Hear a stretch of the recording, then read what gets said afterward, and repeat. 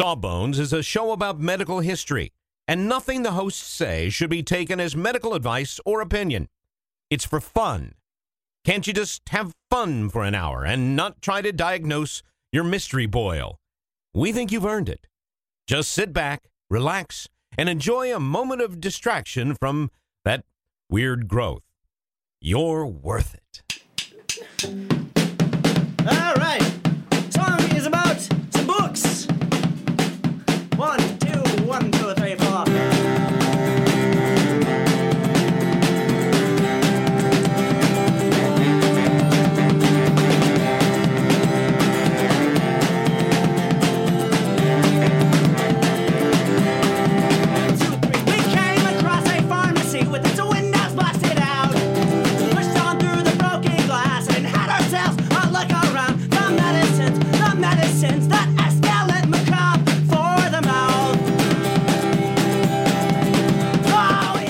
And welcome to Sawbones, a medical tour of misguided medicine. I'm your co-host, Justin McElroy. And I'm Sydney McElroy. I still don't sound normal.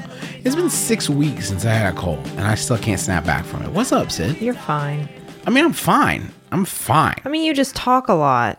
That is true. I can't give my instrument the time it needs to recuperate. You call it your instrument. That's your real problem, is you call it your instrument. I was especially taxed during the Max Fun Drive, because we recorded a lot of extra stuff and extra long episodes, and I had to do so many podcasts. It was so hard. Eat my butt. It's what I love doing, and everybody loves me for it. And it was so difficult to do. Kiss my grits.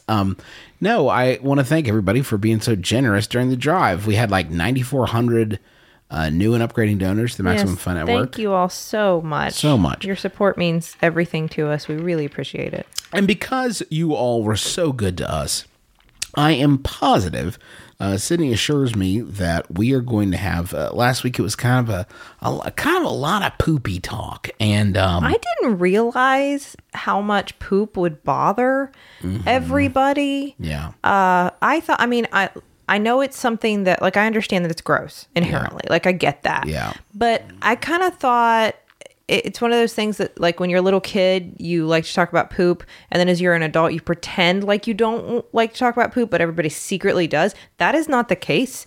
Not you were all, but a lot of you were a little unsettled. A little put out by it. And I am sorry for that. So this week, Sydney promises that she's got something a lot more, less squirm-inducing. Yeah. A lot more relaxed, sort of just a light topic. So what do we got, Sydney? Absolutely. There are a lot of people who have been asking for me to talk about this for a while. And so, and I thought, following on the heels of poop, what could be easier for everyone to deal with than blood? So I thought we would talk about hemophilia this week. You don't actually think that that's like okay. What do you mean? You don't actually think that that's okay. Like, I know we all have a lot of fun here, but you don't think blood's like another cool topic. Like, you don't think that's like a chilled out topic. Well, it's not. I mean, there's no there's no fecal material in it. I mean, there shouldn't be. Hopefully there aren't.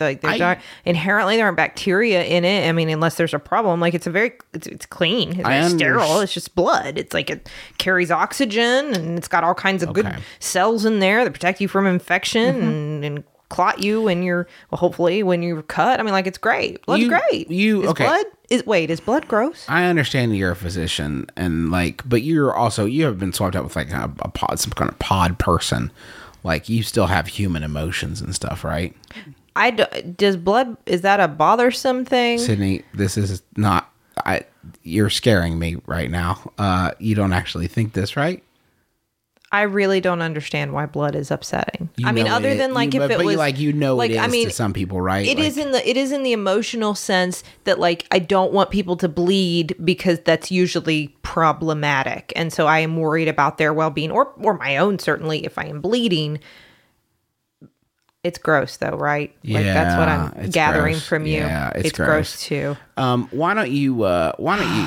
I know some people pass out with blood. I guess I didn't think of it. I don't know. Okay. I'm sorry. Well, I see where I've gone wrong. Let's keep trucking.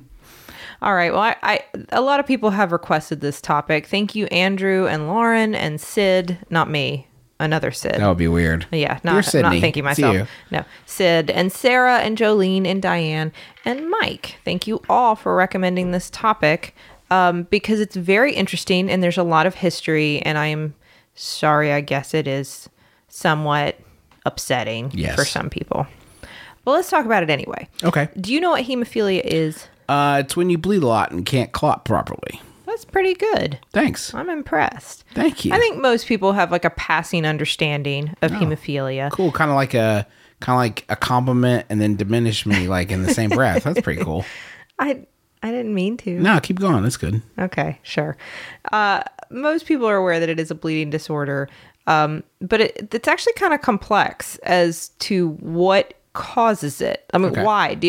I'm guessing you probably don't understand like what has gone wrong that someone has probably some bleeding issues. Probably some blood cells not doing something properly, right? Sorta, yeah, sort of like that. So our blood clots, and it's important that our blood clots, right? Right. Because not just because we accidentally bleed from time to time, when we get cut or when we fall and scrape something, or if something, is going wrong in our colon or in our bladder or something. We bleed for lots of different reasons.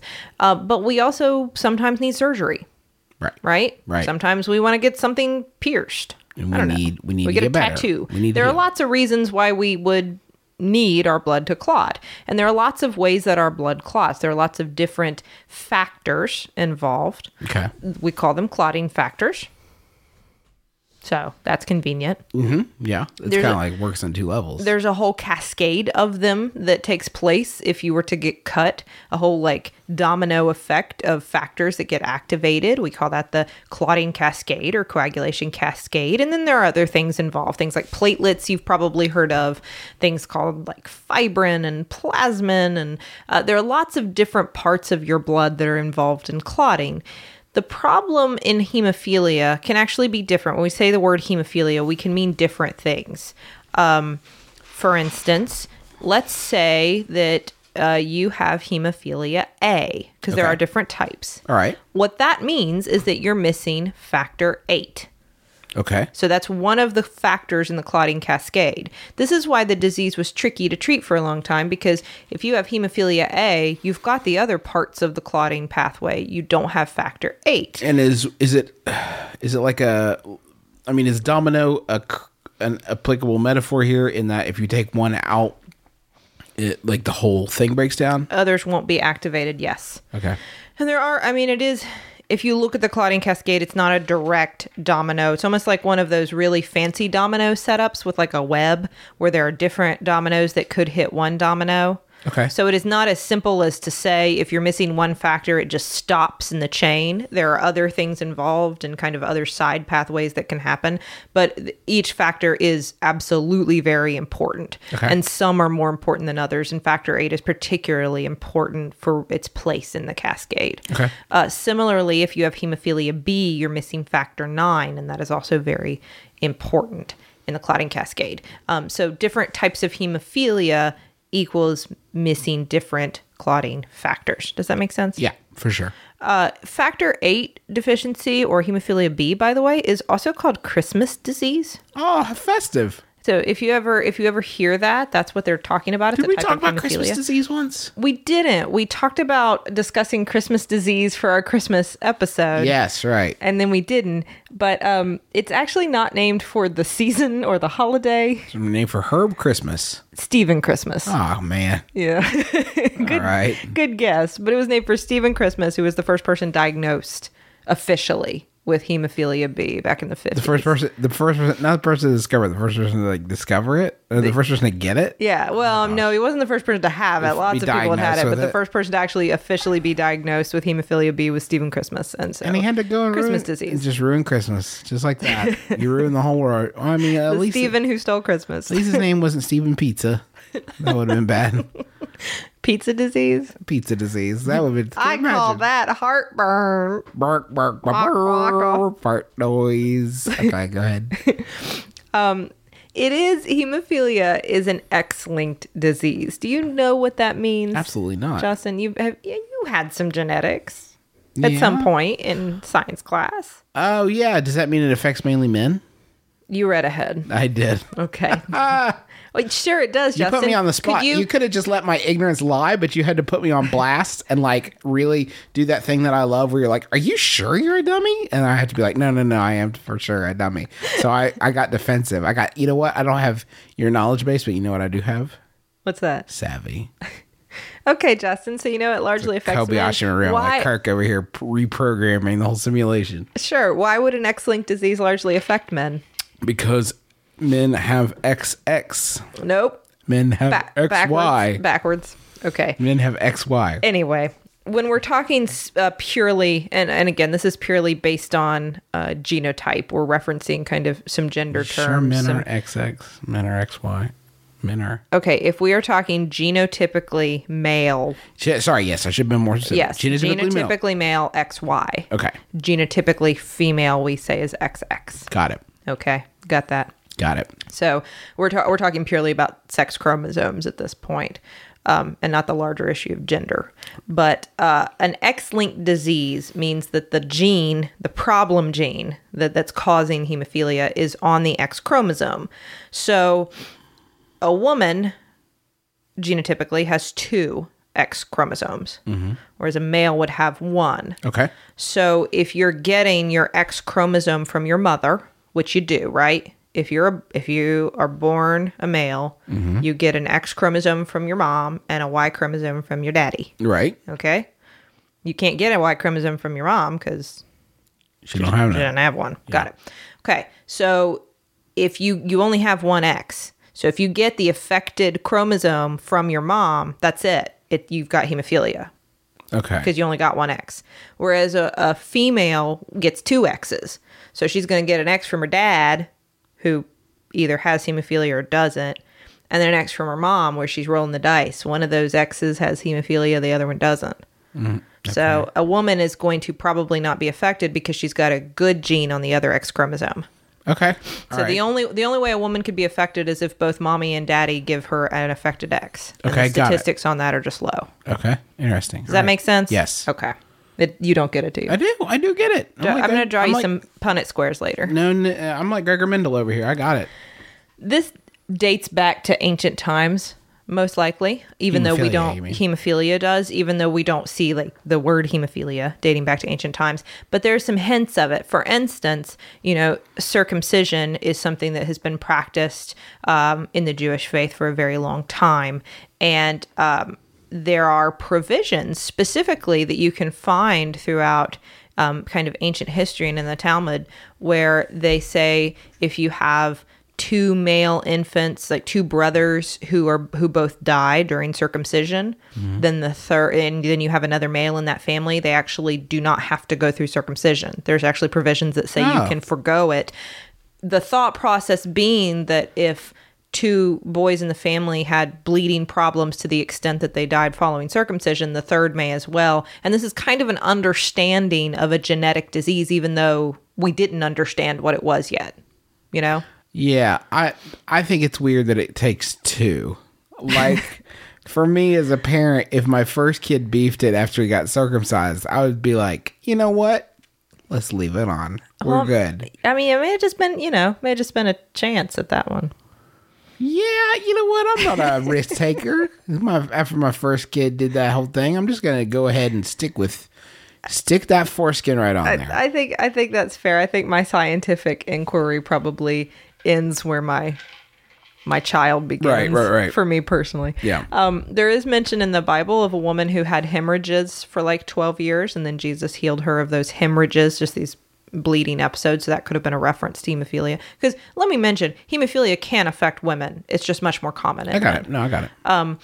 And there was Abulcasis, who was an Arabian physician from the 10th century, who wrote kind of these like pedigrees, these histories of families where there were men in them who bled to death and nobody knew why. So people sort of understood that there was this genetic bleeding disease, but nobody knew why it was happening or exactly how it was passed from person to person, and it would seem to skip generations and nobody knew why.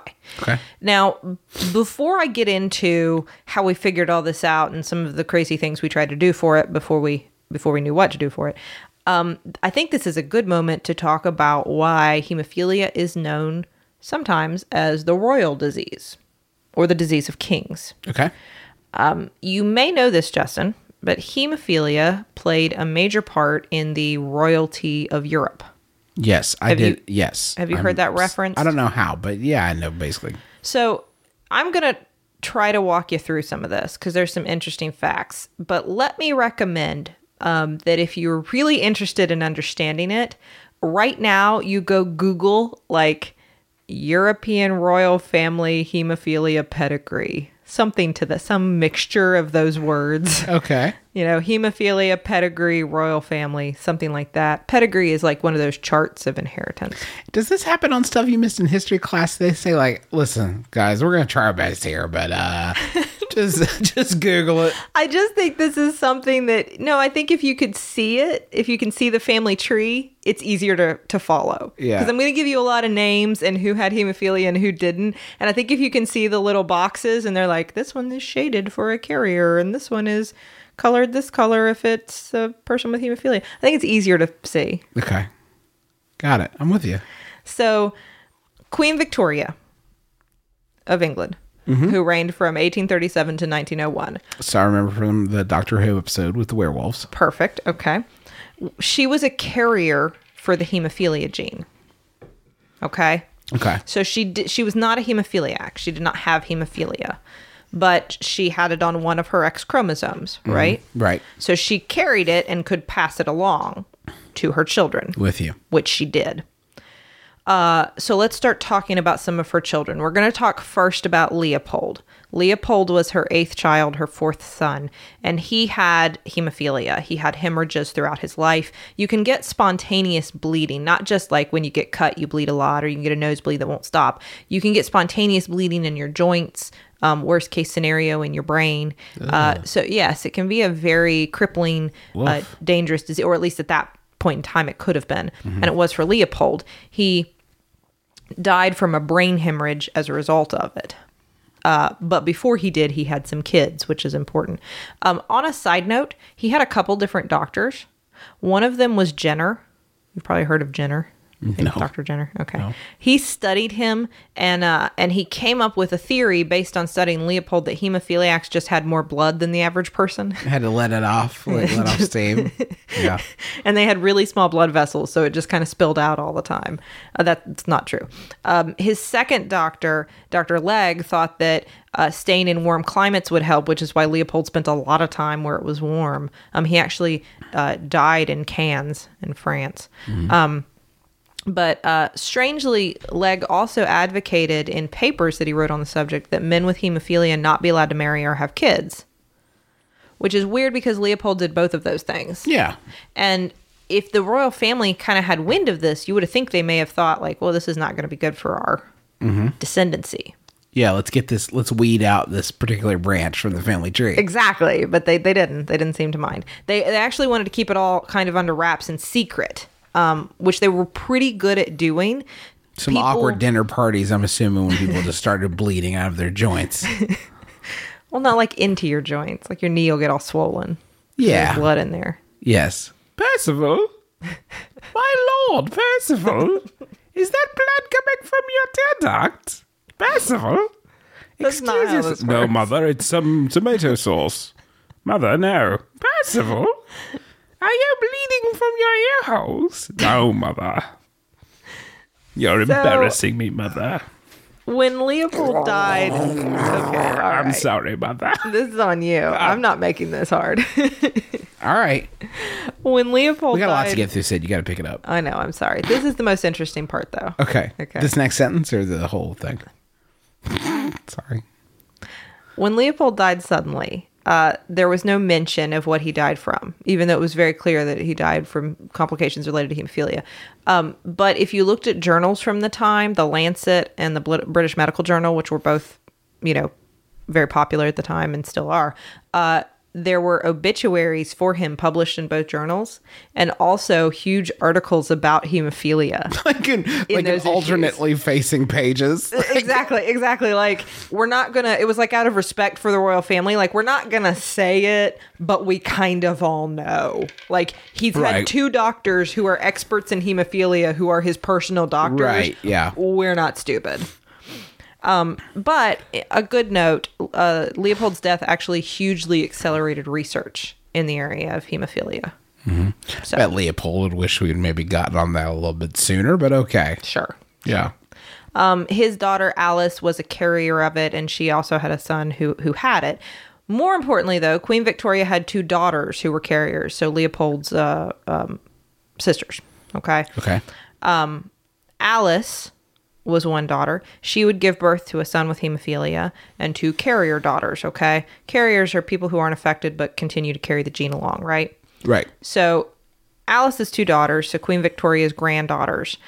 This is important. One was Irene. Irene married Prince Henry of Prussia, bringing the hemophilia gene into what would later become like members of the German royal family. Okay. So this is where like hemophilia starts to become part of the German aristocracy. Mm-hmm. Alexandria almost married Prince Albert, her cousin Prince Albert. He proposed to her. She refused because she didn't love him. And if she had married him, she could have introduced hemophilia into what is now our current British family, like the current line of British royalty.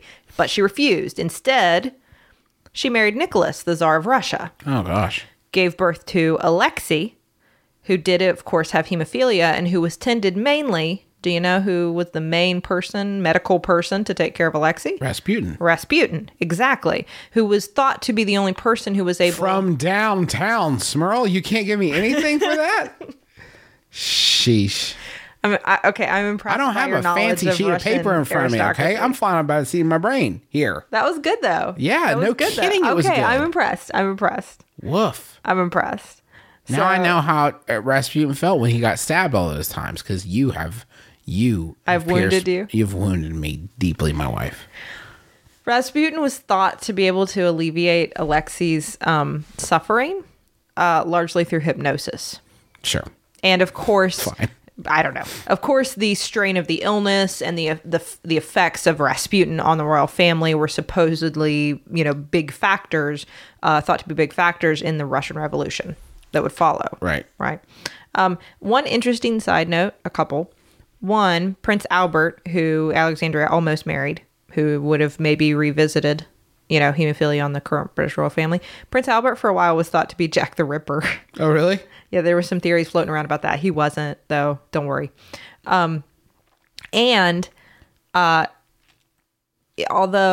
Irene and Alexandria both were carriers, as we've demonstrated, and carried on, the gene to different royal families, she also gave birth to a daughter who wasn't a carrier, Alice. This is important because... Again, another close call for the current royal family. Alice gave birth to Prince Philip, who, of course, is currently married to Queen Elizabeth. Mm-hmm. Another opportunity for it to kind of affect the current family, but it didn't. The other part of this that's interesting is Beatrice, who we really haven't talked about yet. She gave birth to 2 affected sons, as well as a daughter who was a carrier, Victoria, who married King Alfonso the 13th of Spain, bringing hemophilia to the Spanish royal family.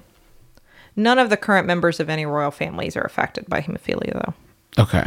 Yeah, so don't worry about that. Everybody's going to be just fine. I was very, very worried about the European aristocracy. Thank you. Or I guess, is aristocracy inaccurate if we're talking about royal families? There's probably another word for it. I don't know. Anyway, I don't know. Anyway, so there you go. There is hemophilia and all the European royal families, and why everybody... It was all Queen Victoria. So, in closing, go Google it. So, how did we start to understand hemophilia a bit better, Sid? Justin, I'm going to tell you about that, but first, why don't you follow me to the billing department? Let's go. The medicines that escalate macabre for the mouth. Sydney, you know how you're always saying that you'd like to build a Justin McElroy fan site full of all your favorite quotes, clips, videos, and hunky pictures of beloved podcaster Justin McElroy? I don't remember. Well, there's no need to wait any longer, Sydney, because Squarespace is going to make it easier than you could possibly believe to make a website all about your favorite hunky podcasting superstar. I don't think I was going to. Squarespace, what is it? It's a tool. Think of it as the palette of a web design artist. But you don't have to be a web design artist. You could just take stuff off the palette that is created by real people that know what they're really doing and put it from the palette onto the easel. The metaphor is broken down. Basically, you're going to be able to create great looking websites that have fantastic customer support and help you unlock your creativity and do whatever you want to with your small business or podcaster obsession. You can sell products.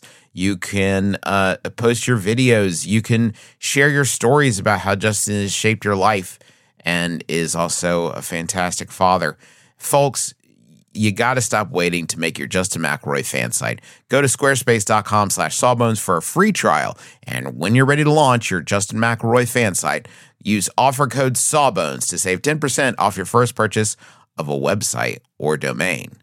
We have just started rehearsing for the summer theater. That's right. Summer starts in March around these parts, and that means we don't have much time at all in the evenings to make dinner. But we will not be just consuming Wendy's, although there will be some Wendy's consumed, but we are going to have a little extra help with Factor, which delivers ready-to-eat, delicious meals right to your door, and not like junky stuff you get out of the freezer aisle, whatever. This is real, high-quality, chef-crafted stuff that in 2 minutes you're ready to eat it. I'm talking about some Southwestern-style turkey and mac. I think this week I'm going to be enjoying a shredded chicken taco bowl is part of my plan. But they got like fancy stuff. Listen to this. Where are you going to get this? Truffle butter filet mignon. I mean, seriously? From a box? Pre-prepared? All I got is 2 minutes? I'm eating filet mignon? That sounds delicious. Yeah, it sounds delicious. And you can give these a try. And it's not just these meals. We're talking pancakes, smoothies. They got some great wellness shots that are surprisingly delicious. And the meals you just eat and eat. There's no prepping, cooking, or cleanup. Get as much as you need by choosing your meals every week. You're going to get exactly what you want. No surprises here. And the meals, I can say, are delicious. So what do you got to lose? Head on over to factormeals.com/sawbones50 and use code sawbones50 to get 50% off. That's code sawbones50 at factormeals.com/sawbones50 to get 50% off. I'm Jesse Thorne, the host of Bullseye. Bullseye's your guide to what's good in pop culture. Every week, I'll sit down with people like Elvis Costello, Elizabeth Banks, and Spike Lee to talk about their creative work and their lives. Find your new favorite TV show, book, movie, or album and gain new insights into the things you already love. That's Bullseye from MaximumFun.org and NPR. So, Sydney, I'm ready to take a stand against hemophilia, and I hope you are too. How did we start to fight back? So in the 1800s, we finally began to understand hemophilia a little bit. First, there was John Conrad Otto, a doctor from Philadelphia, who traced back familial, what he called bleeders in different families, and then the term hemophilia actually didn't come about until 1828. A researcher in Zurich, Friedrich Hopf, who finally named it hemophilia. Now, so we doesn't philia mean like you love it, like you're crazy for it? Like, so it's like you're crazy. Yes, for, I mean, like you it love could be to bleed, like you're crazy about it. Well, I mean, it's like you're prone to bleeding, is what this is really. Right. Like apt to bleeding. Mm-hmm. It's not. And like hemo means blood. Yeah, it's not like you just really love bleeding. Just love to bleed. No, that's not. I don't know. No, that's not right. But I can understand why you would think that. Thanks.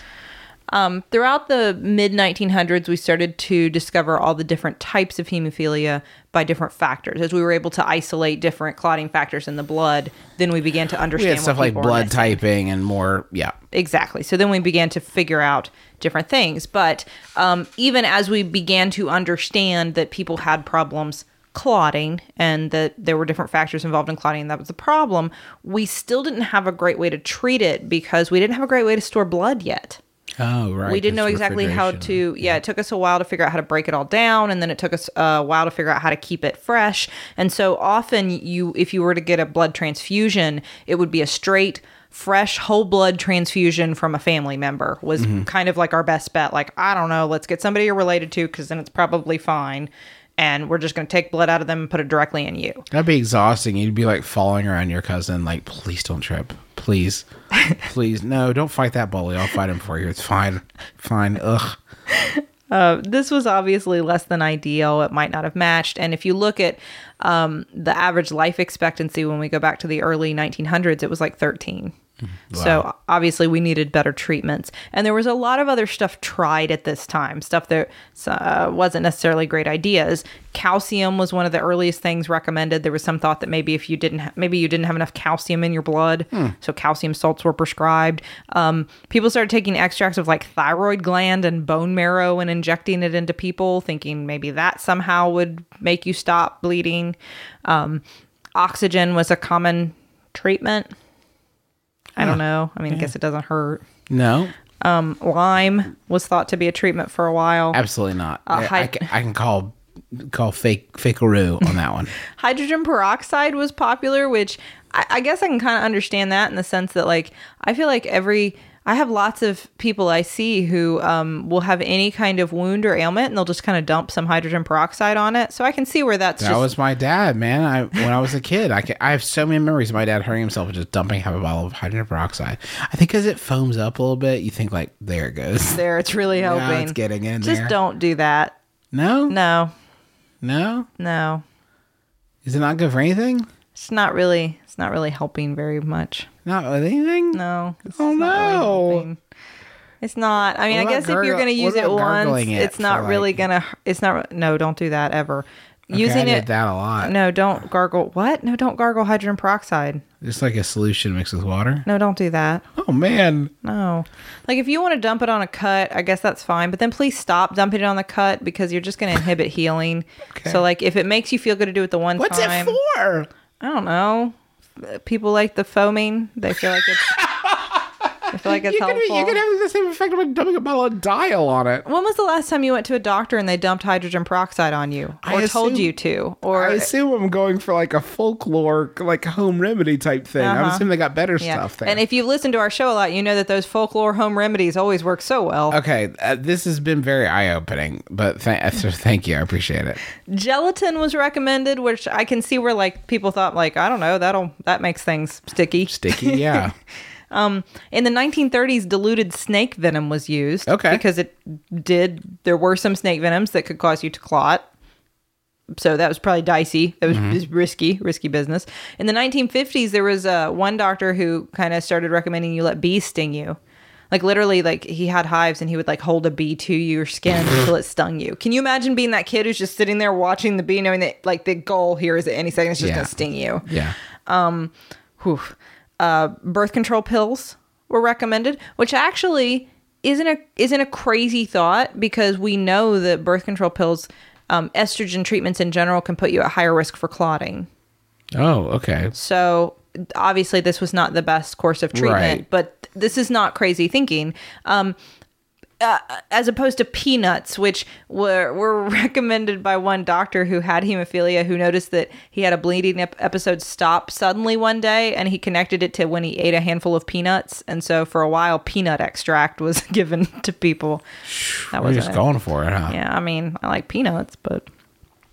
even once we figured out how to give people plasma, there's so little of each clotting factor and like a whole big thing of fresh frozen plasma, blood plasma, that you would have to give kids tons of plasma in order to replace enough of the clotting factors they were missing. Something that's like a finite resource that's kind of tricky. Exactly. And like you're just trying, and you wouldn't be doing this unless the kid was already bleeding. So you're trying to shove as much of this into a kid who's bleeding as fast as possible to try to stop the bleeding. And it was not a great situation. So by the 1960s, we really hadn't, this is 1960s, we really hadn't improved stuff much to the life expectancy was just under 20. So in those years that followed, we had a lot of great breakthroughs. In 1964, the clotting cascade was published in Nature. and we really began to understand all the different things that were involved, the process. In 1965, Dr. Judith Graham figured out that if you thawed out plasma, those bags of frozen plasma, if you thaw it out, the stuff that the precipitate that's left, it's called cryoprecipitate, is just this really concentrated stuff that contains a ton of factor VIII. Huh. And when she figured that out, you could give that to patients instead of the whole bag of plasma, and it was a really concentrated solution of what they needed. So you can give them a lot less, a lot faster, It's like pan with a ton more. scrapings after you have cooked the steak. That's just Exactly. the really, really good stuff. Exactly. This was the really, really good stuff that hemophiliacs needed. After that, we figured out how to give just single factors, and we started making like, here's a bag of factor VIII, here's a bag of factor IX. And we started giving people prophylactic treatments so that instead of just treating them when they bled, you could come in and get regular injections of things to stop you from bleeding, right? To give you what you needed so you wouldn't bleed so much. And then we started making synthetically available factors, and we had to start finding ways to, because some people's bodies started fighting back and creating antibodies against things, and we found ways to circumvent that as well. And without getting into it, it started to become much more manageable. The only major setback, and I won't belabor this point, but I think you can't talk about hemophilia without mentioning it, was in the 80s, which we were figuring out better and better ways to give people blood products, but we had not yet figured out screening for blood products. So we had a lot of major setbacks for people who have hemophilia in the 80s because of HIV. And then after that, hepatitis C. A great number of people with hemophilia were affected by HIV and hepatitis C as a result of these transfusions. How do you mean? There weren't enough blood donations? We weren't screening blood products for these things. So they got HIV Oh, okay. as a result of that. So obviously we are much, much better at that process now. And it is exceedingly rare that you would ever get something like that from a transfusion. Okay. Thank goodness. In addition, we have new drugs. We have recombinant stuff, like I said, synthetics. We need less frequent injections. There are new drugs coming out now because it used to be something you would have to get an injection of almost every single day. Wow. Yeah, to prevent bleeding episodes. We're getting much better. It's still really expensive. It's still pretty time consuming, but we're trying to make that a better process. And now there are gene therapy trials underway to find ways if we could inject patients with hemophilia with the genes that they need to make those clotting factors, and they would become like part of their own DNA. And then they could make some of that factor, or maybe interesting. enough of that factor on their own. Yeah. Yeah. So those trials are now underway to see if maybe we could find an even better way of treating it. So Well, we've come a long way. Yeah, absolutely. Especially from a life expectancy of 13. That's awesome. It's amazing when you look at, this has all just really been in the 1900s and largely since the 60s. That's really, that's that recent that stuff has gotten so much better. Wow, that's wild. If you are somebody who's living with hemophilia, we'd love to hear from you. Sawbones@maximumfun.org is our email address. We always like to hear from people who have a little more firsthand experience with these topics than we do. Yeah. We are at Sawbones on Twitter. We are sawboneshow.com if you ever want to link somebody to our program, or you can just send them our iTunes link. I believe it's itunes.com/sawbones will work just fine. And if you do check us out on iTunes and you feel so inclined, why don't you give us a review and let us know what you think? Yeah, that's really the only way we have of helping the show to grow, because we don't do advertising or anything like that. We just rely on your word of mouth. So please like our show on Facebook and in our Facebook group if you want to join that. It's Sawbones.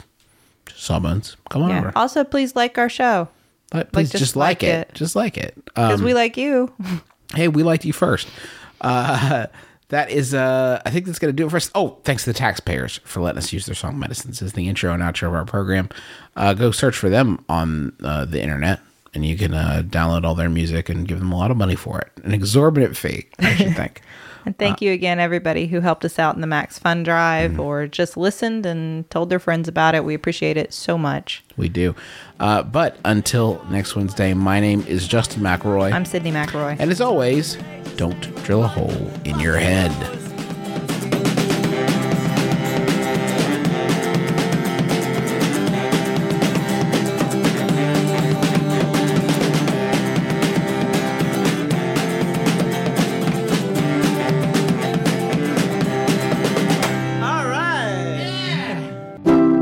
MaximumFun.org. Comedy and culture. Artist owned. Listener supported.